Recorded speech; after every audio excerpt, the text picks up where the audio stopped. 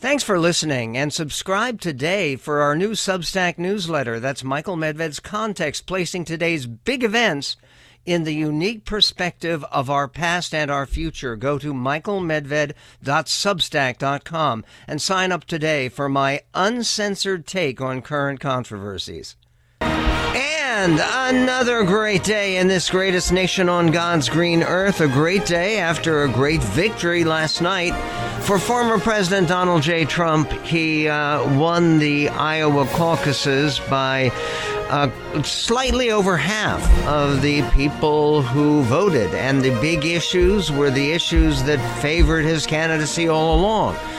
There was a very close race between Nikki Haley and Ron DeSantis for second place. What does it all mean? Well, you know that old saying that today is the first day of the rest of your life. Well, today is the first day of the rest of the campaign. President Trump began it in an unconventional manner.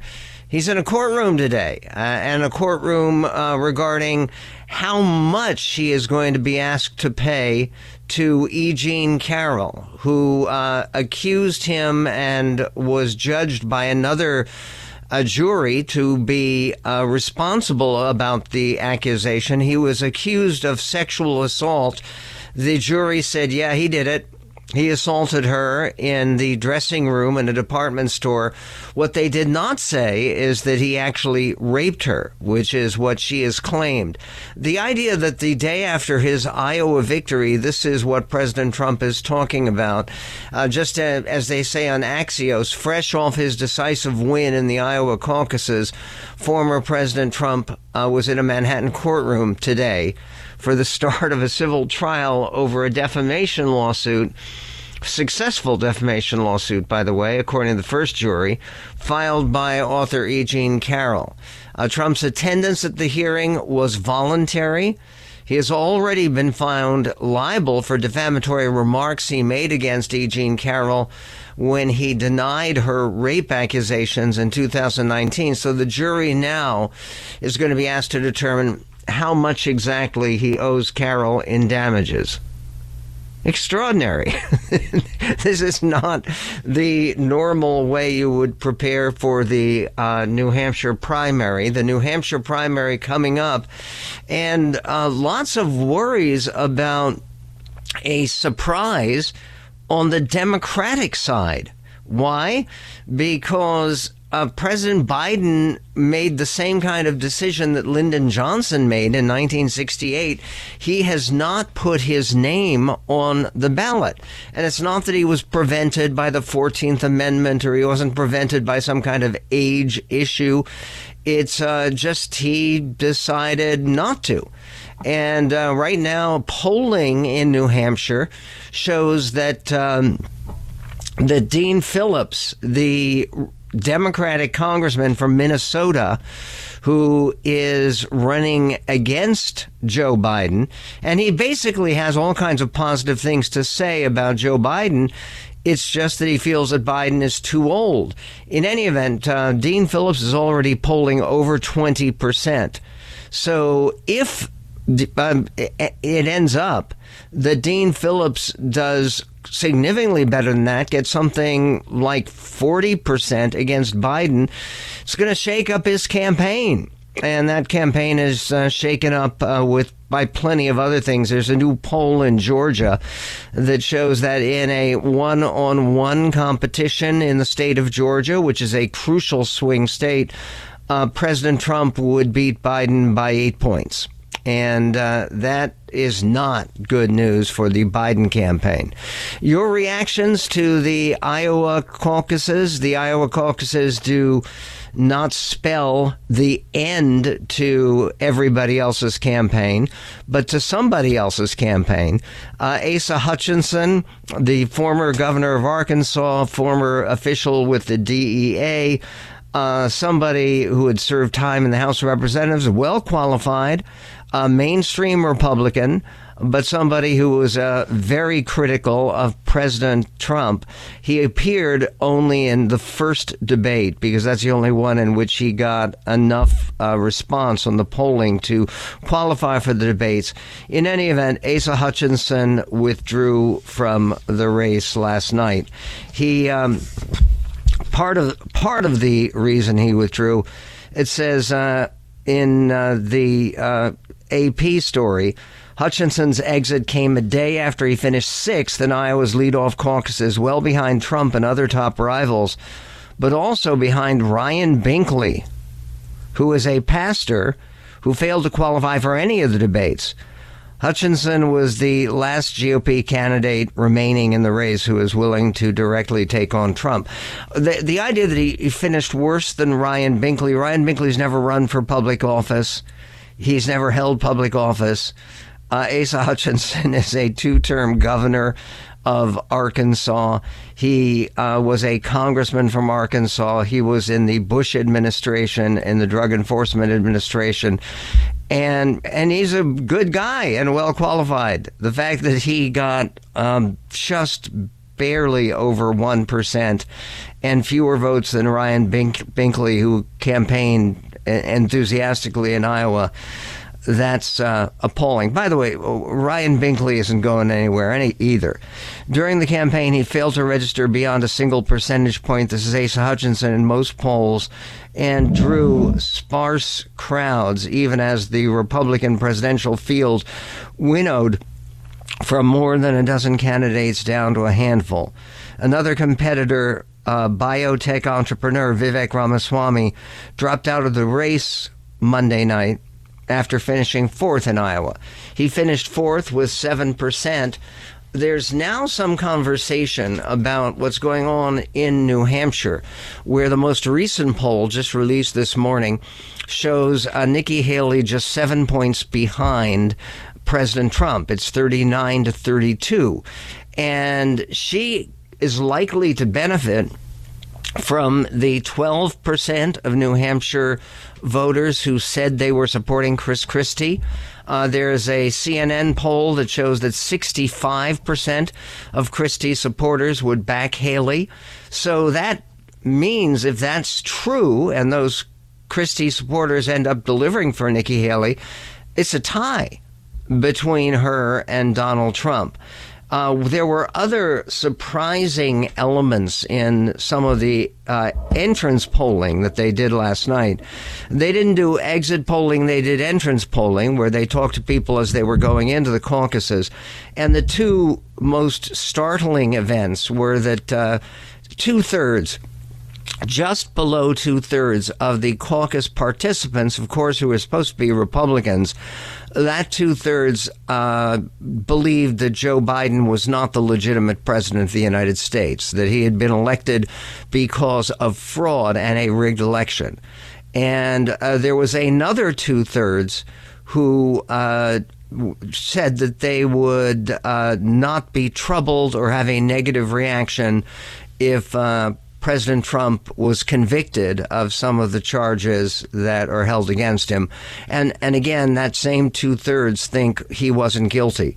Here's the interesting thing, and it's a really important matter for understanding what this race is going to look like, is when you look at that and you say, look, people agree with Trump that it was a rigged election, a stolen election. Two-thirds of the Republicans agree with that. And the two-thirds of Republicans say they wouldn't be bothered if Trump is convicted of anything. Okay, that's of Republicans. Could Trump afford to lose a third of the Republican votes on those issues, the issues about whether he was right about the 2020 election and about the stolen election? And people who, two-thirds of Republicans think he isn't guilty of anything. Well, that means one-third of Republicans think he's guilty of something and might reconsider supporting him at all if he is convicted. Those convictions, well, it starts today with a jury of 9 people just selected. The court adjourned, coming back together later this afternoon. This is in the E. Jean Carroll case. We'll be following that and all the latest in politics, international affairs, national security, and more coming up on The Medved Show.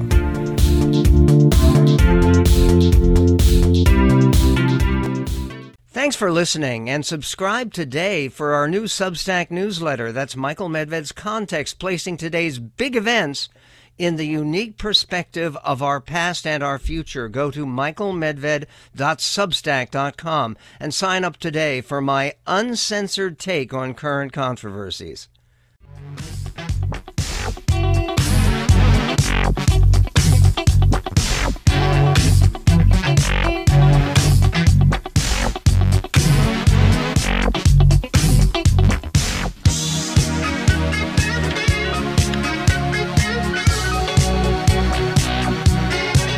And on the Michael Medved Show, over at the hotline this morning, they are reporting, and I think they're unquestionably right. No one can argue with this. The Iowa caucuses were a huge victory for Trump, whichever way you cut it. The margin of victory was more than double the previous record. Trump won 98 out of 99 counties. But one particular way may be especially concerning for Nikki Haley. One GOP strategist told Hotline before the caucuses that Haley would likely unite the same coalition of college-educated and suburban voters as Senator Marco Rubio did in 2016. Marco Rubio finished a very close third in 2016, got 26% of the vote, and Nikki Haley got 19%. But she fell well short of that, they say at Hotline. Rubio won 5 counties in 2016. That was when he was running against Trump, and Trump finished second. And Ted Cruz won the Iowa caucuses, though one of the candidates who lost said Ted Cruz stole the election. He didn't really win. Now, which candidate do you think? It's a little trivia question. Which candidate didn't win the Iowa caucuses last time, but said that he really did and he was cheated out of it? The same candidate who will do the same thing if he loses in New Hampshire, or if he loses anywhere, if he loses nationally, which is entirely possible for reasons that are worth talking about. In any event, Rubio won 5 counties in 2016, whereas Haley only won 1. She won Johnson County, which is home of Iowa City, which is home of the University of Iowa, which is one of the leading educational institutions in the country, and certainly it is the leading institution in the state of Iowa. Johnson County broke for Haley by a single vote. Rubio won the county by over 10 percentage points in 2016. The Florida senator finished third overall in 2016, so Haley will need to bolster her coalition if she wants to come close to Trump. Now, she has every chance of doing that in New Hampshire, because New Hampshire allows people who are registered as independents, unaffiliated voters, or even registered as Democrats to vote in the Republican primary if they choose to do so. And in Iowa, you actually had to flip your registration. The Haley team was counting on some of that. They didn't get as much as they expected. By the way, there's a brand new Nikki ad, which is airing today in New Hampshire. And I think it's the most effective ad she's had in her campaign so far. It's a 30-second ad that will run statewide on broadcast, cable, and digital. The ad is titled Better Choice, and you'll notice she doesn't slam Ron DeSantis. She slams Trump and President Biden. The ad sounds like this. The two most disliked politicians in America, Trump and Biden, both are consumed by chaos, negativity, and grievances of the past. The better choice for a better America? Nikki Haley. I have a different style and approach. I'll fix our economy, close our border, and strengthen the cause of freedom. We need a new generation of conservative leadership to get it done. I'm Nikki Haley, and I approve this message. And there's another version of the ad that ends with no drama, no vendettas, no whining, just results. That's, it seems to me, an effective pitch, and we'll see how it works for her in New Hampshire.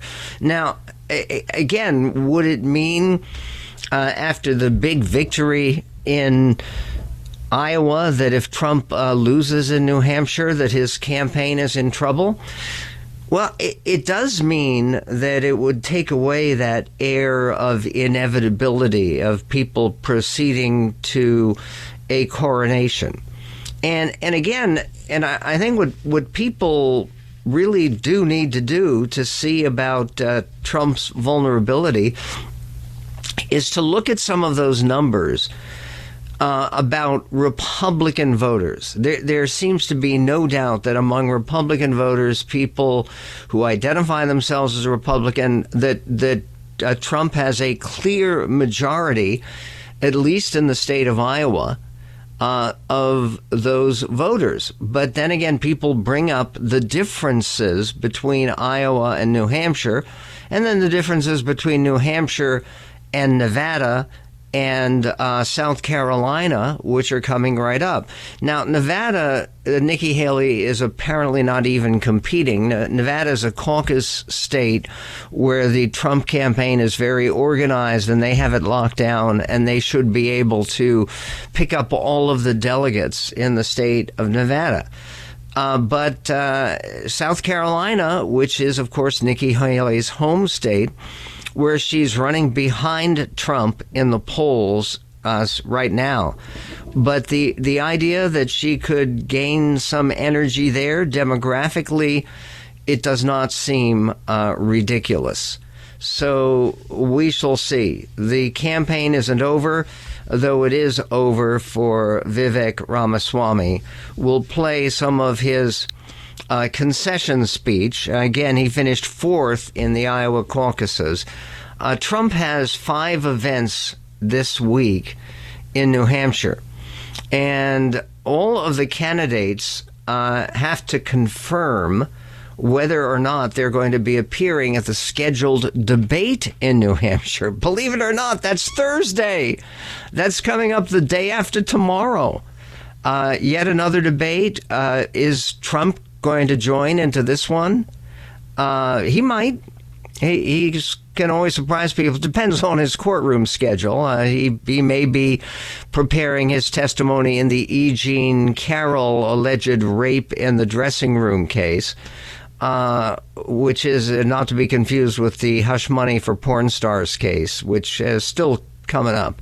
And coming up on the Medved Show, we're going to be joined by a veteran political reporter who has been on the campaign trail, and he's now in New Hampshire. And his name is James Pindell. He is a senior reporter for the Boston Globe. And we're very eager to get his point of view of where the campaign goes from here. He has a new column on the 4 questions to watch as the New Hampshire primary gets underway. And there's a real question. Could the next 8 days be the last of the 2024 GOP primary? In other words, could Trump, by a big victory in New Hampshire, knock out Haley and DeSantis and all remaining opposition? We'll be right back on the Medved Show.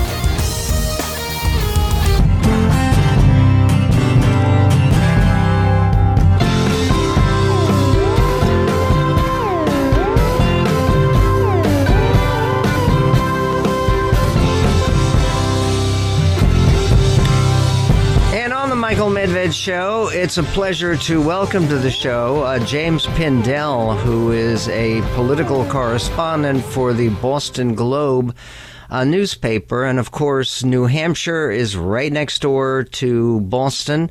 In fact, Boston media markets sometimes have some influence in New Hampshire. He is covering what is going to be a very important race 1 week from today.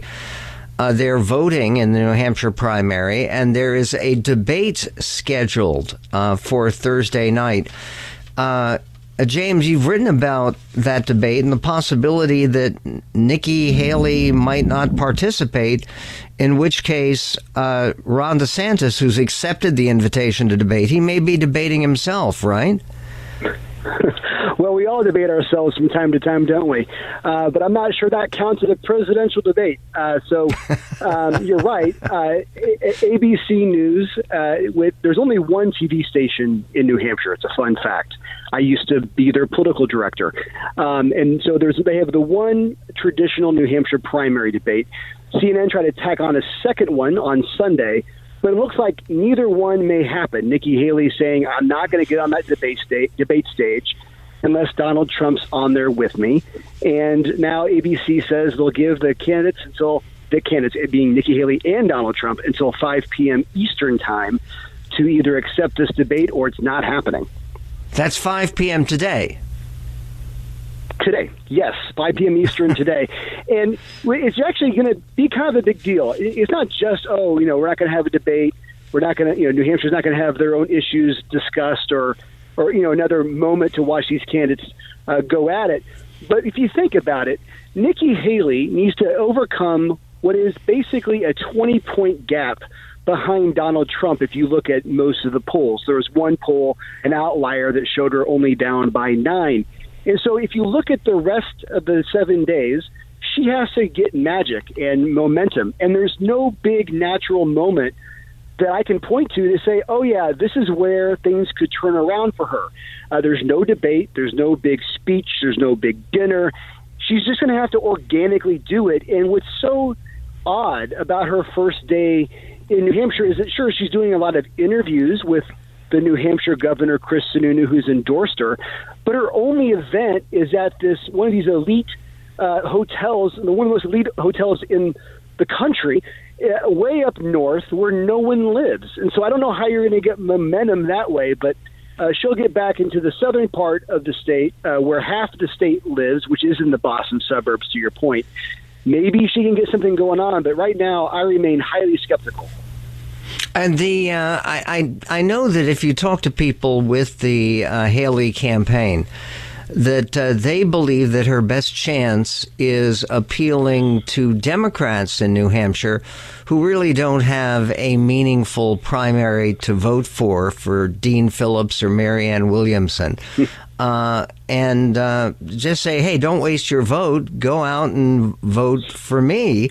That's the way you can actually vote against Trump before the November election.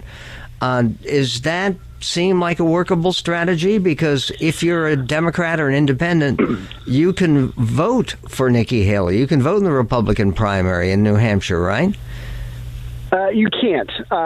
Democrats would have to switch to an independent or a Republican by a deadline in October. So at this point, it's Republicans and independents. And you're right to grab onto this. And Nikki Haley's also right. If you look at the first 4 early states, Iowa, New Hampshire, Nevada, South Carolina, this is the date next Tuesday on the map where Donald Trump was always the most vulnerable. In those other states, Donald Trump was polling over 50%, and obviously that was accurate in Iowa. We saw that last night. But in New Hampshire, he's always been in the low to mid 40s. This is the opportunity here. He's always been very unpopular. He lost both general elections here. He won, obviously, the New Hampshire primary in 2016. This is the opportunity. And these independents can vote. They could make up 50% of the Republican primary vote next week. That's obviously a big deal. But the thing about these independent voters is that they make up their minds late. They tend to get attracted to a personality, and they're also the least likely to vote of anyone. So the first step for Nikki Haley is not to convince these New Hampshire independents to vote for her, though she has a lot of support in that group, is simply to get them to care about this race at all and be convinced that it's not all over.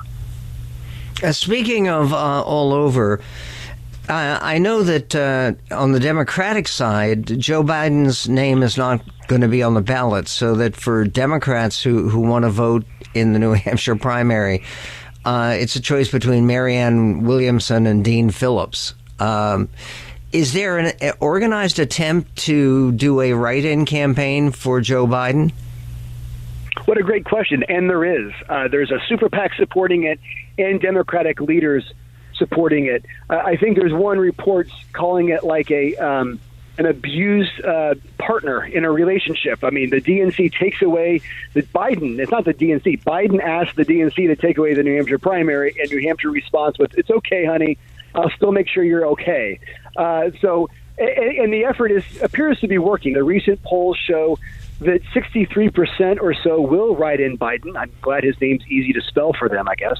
But it is a complicated thing here because New Hampshire's all with their branding is you have to show up, you have to come early and often, you have to do the retail politics, go to the bowling alley, go to the diners. And obviously Biden's not setting foot in the state, and yet they're going to reward him anyway. The whole idea here is that New Hampshire is thinking about 2028, and whether or not they'll have the first in the nation primary. They will by state law, but by sanctioned first primary. And they say they don't want to take the bait by voting for Dean Phillips or anybody else, and then have the DNC say, look at those people in New Hampshire, they're such a joke. Okay, this is some personal history, James, that the only time I've ever campaigned for anything in New Hampshire was in 1968 when I was a college student, and came up to New Hampshire a couple of weekends to campaign against Lyndon Johnson. And he was the last sitting president to try to win with a write-in campaign, and he did. But the opposition, Eugene McCarthy from Minnesota, the same way that Dean Phillips is from Minnesota, McCarthy, quote, 43% of the vote, and it was an earthquake. It was really the end of Lyndon Johnson's presidency. Is that something that could happen if Dean Phillips gets 43%? Yes, this is the problem with what Joe Biden tried to do to New Hampshire. I mean, there's always been an argument that Iowa and New Hampshire are too white. They do not represent the country overall. But what's really happening, what most people believe is really happening, is Joe Biden got fifth in the last New Hampshire primary. He is polling horribly here. Almost 60% of Democrats said they were hoping that someone else would run. So what he did is he said, okay, I'll tell you what, I'm not going to have New Hampshire go first. I'm going to have South Carolina go first, the one state that saved my bacon. And so that way I know I'm going to be secure. But in the process of doing that, he's creating a 1968 situation, as you just mentioned. And I'd love to hear more of your stories of your time campaigning here. Because, look, now we're not, is 66% or 63%, is that good enough? Is 50% good enough? Is 80% good enough? Now we have to have this intellectual debate, and it's so completely unnecessary. So, yes, Joe Biden may say he doesn't care about this contest at all. It may not be up to him. If there's huge signs of vulnerability, it's a big deal. As you know, in 1968, that New Hampshire primary happened, and 19 days later, he got out of the race. That's right, and Bobby Kennedy got in the between. We will be right back. James Pindell.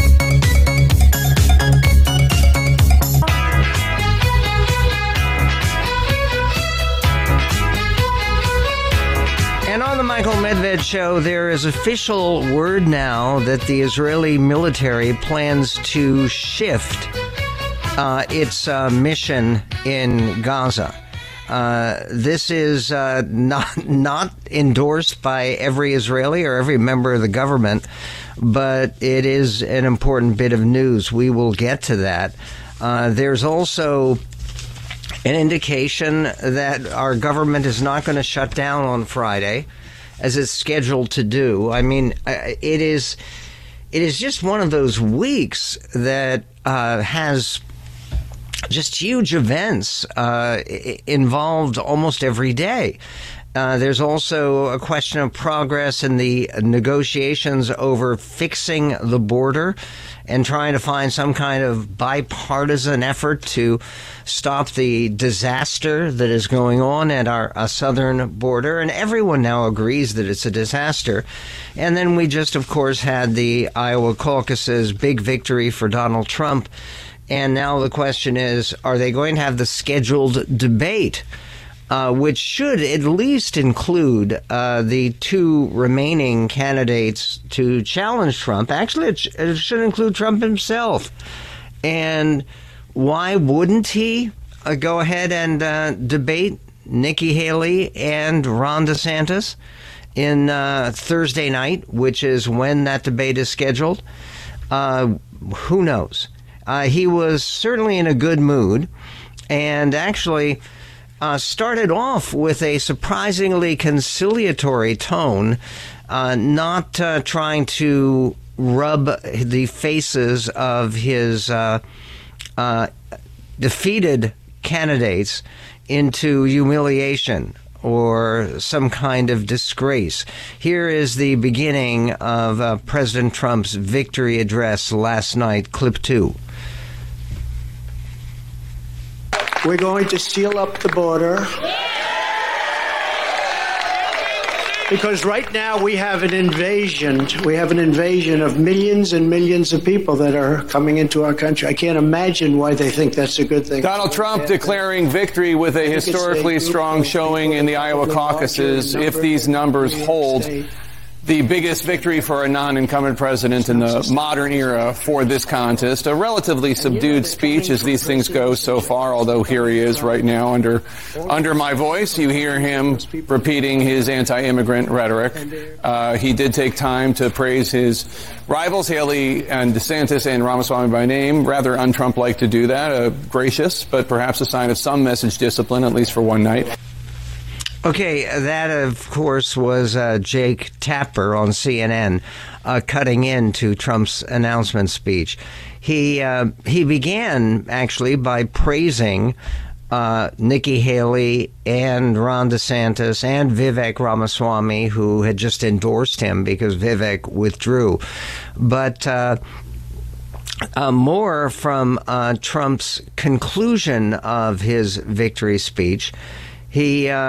He spoke, that's clip 4. Our country is laughed at all over the world. They're laughing at us, and they want our country to come back. They want America, they want us to be great again. It's a very simple. MAGA, make America great again. And America first. America first is a very important part of MAGA.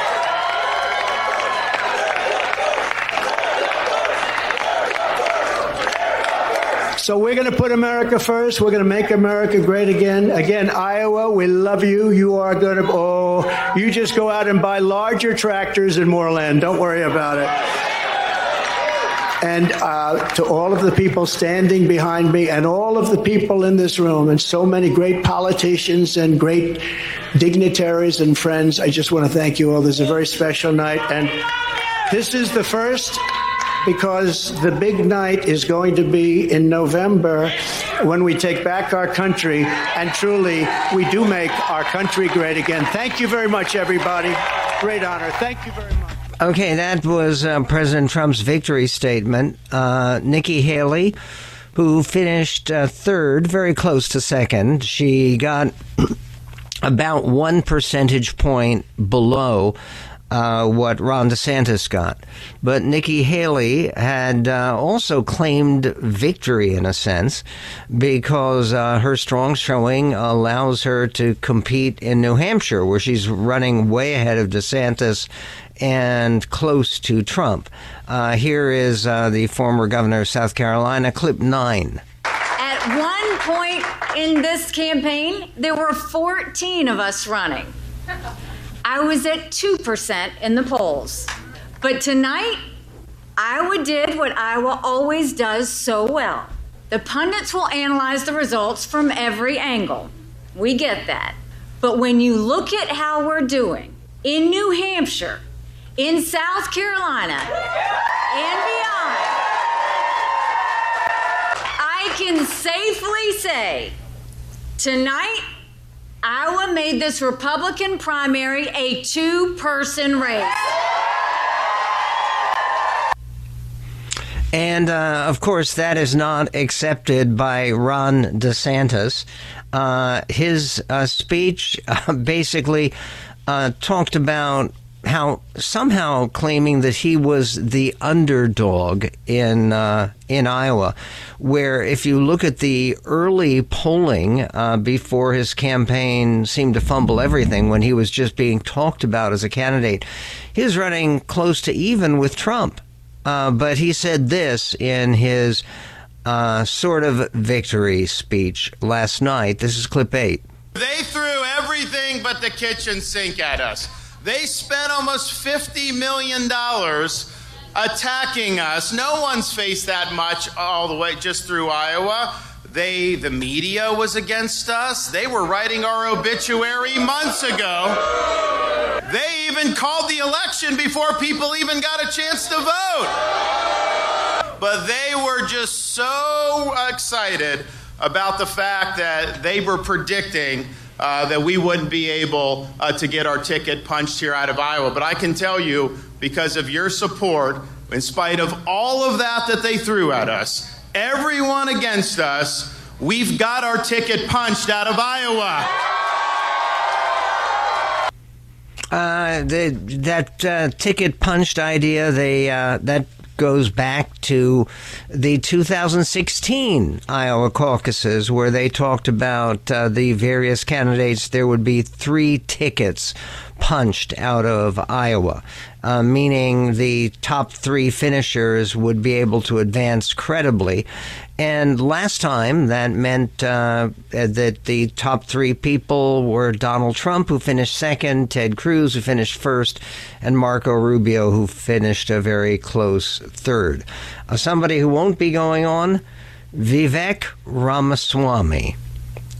And oh, how the late-night comedians are going to miss him.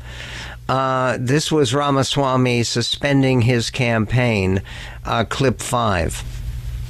This moment, we are going to suspend this presidential campaign. And this is going to have to be, there is no path for me to be the next president absent things that we don't want to see happen in this country. This has to be an America First candidate in that White House. As I've said since the beginning, there are 2 America First candidates in this race. And earlier tonight, I called Donald Trump to tell him that I congratulated him on his victory. And now going forward, he will have my full endorsement. You know, I'm sure that, especially after some of the nastiness between the 2 of them, because Vivek had been campaigning with T-shirts that said, vote for Vivek, save Trump. Whatever that meant. And Trump didn't like that at all. But is he going on to prepare another presidential race, or does he believe that by endorsing Trump at this point, he is going to get some kind of cabinet position? There has been talk about Vivek Ramaswamy as a vice presidential running mate. By the way, can you imagine what that would be? A vice presidential debate between Kamala Harris and Vivek Ramaswamy. Again, it's 2 people with roots in India, because obviously Vivek Ramaswamy is Indian and he's Hindu, and Kamala Harris, her mother was Indian. It's a fascinating campaign. So what is the real deal with New Hampshire and the new Israeli strategy in the war and the spending deal to prevent a shutdown of the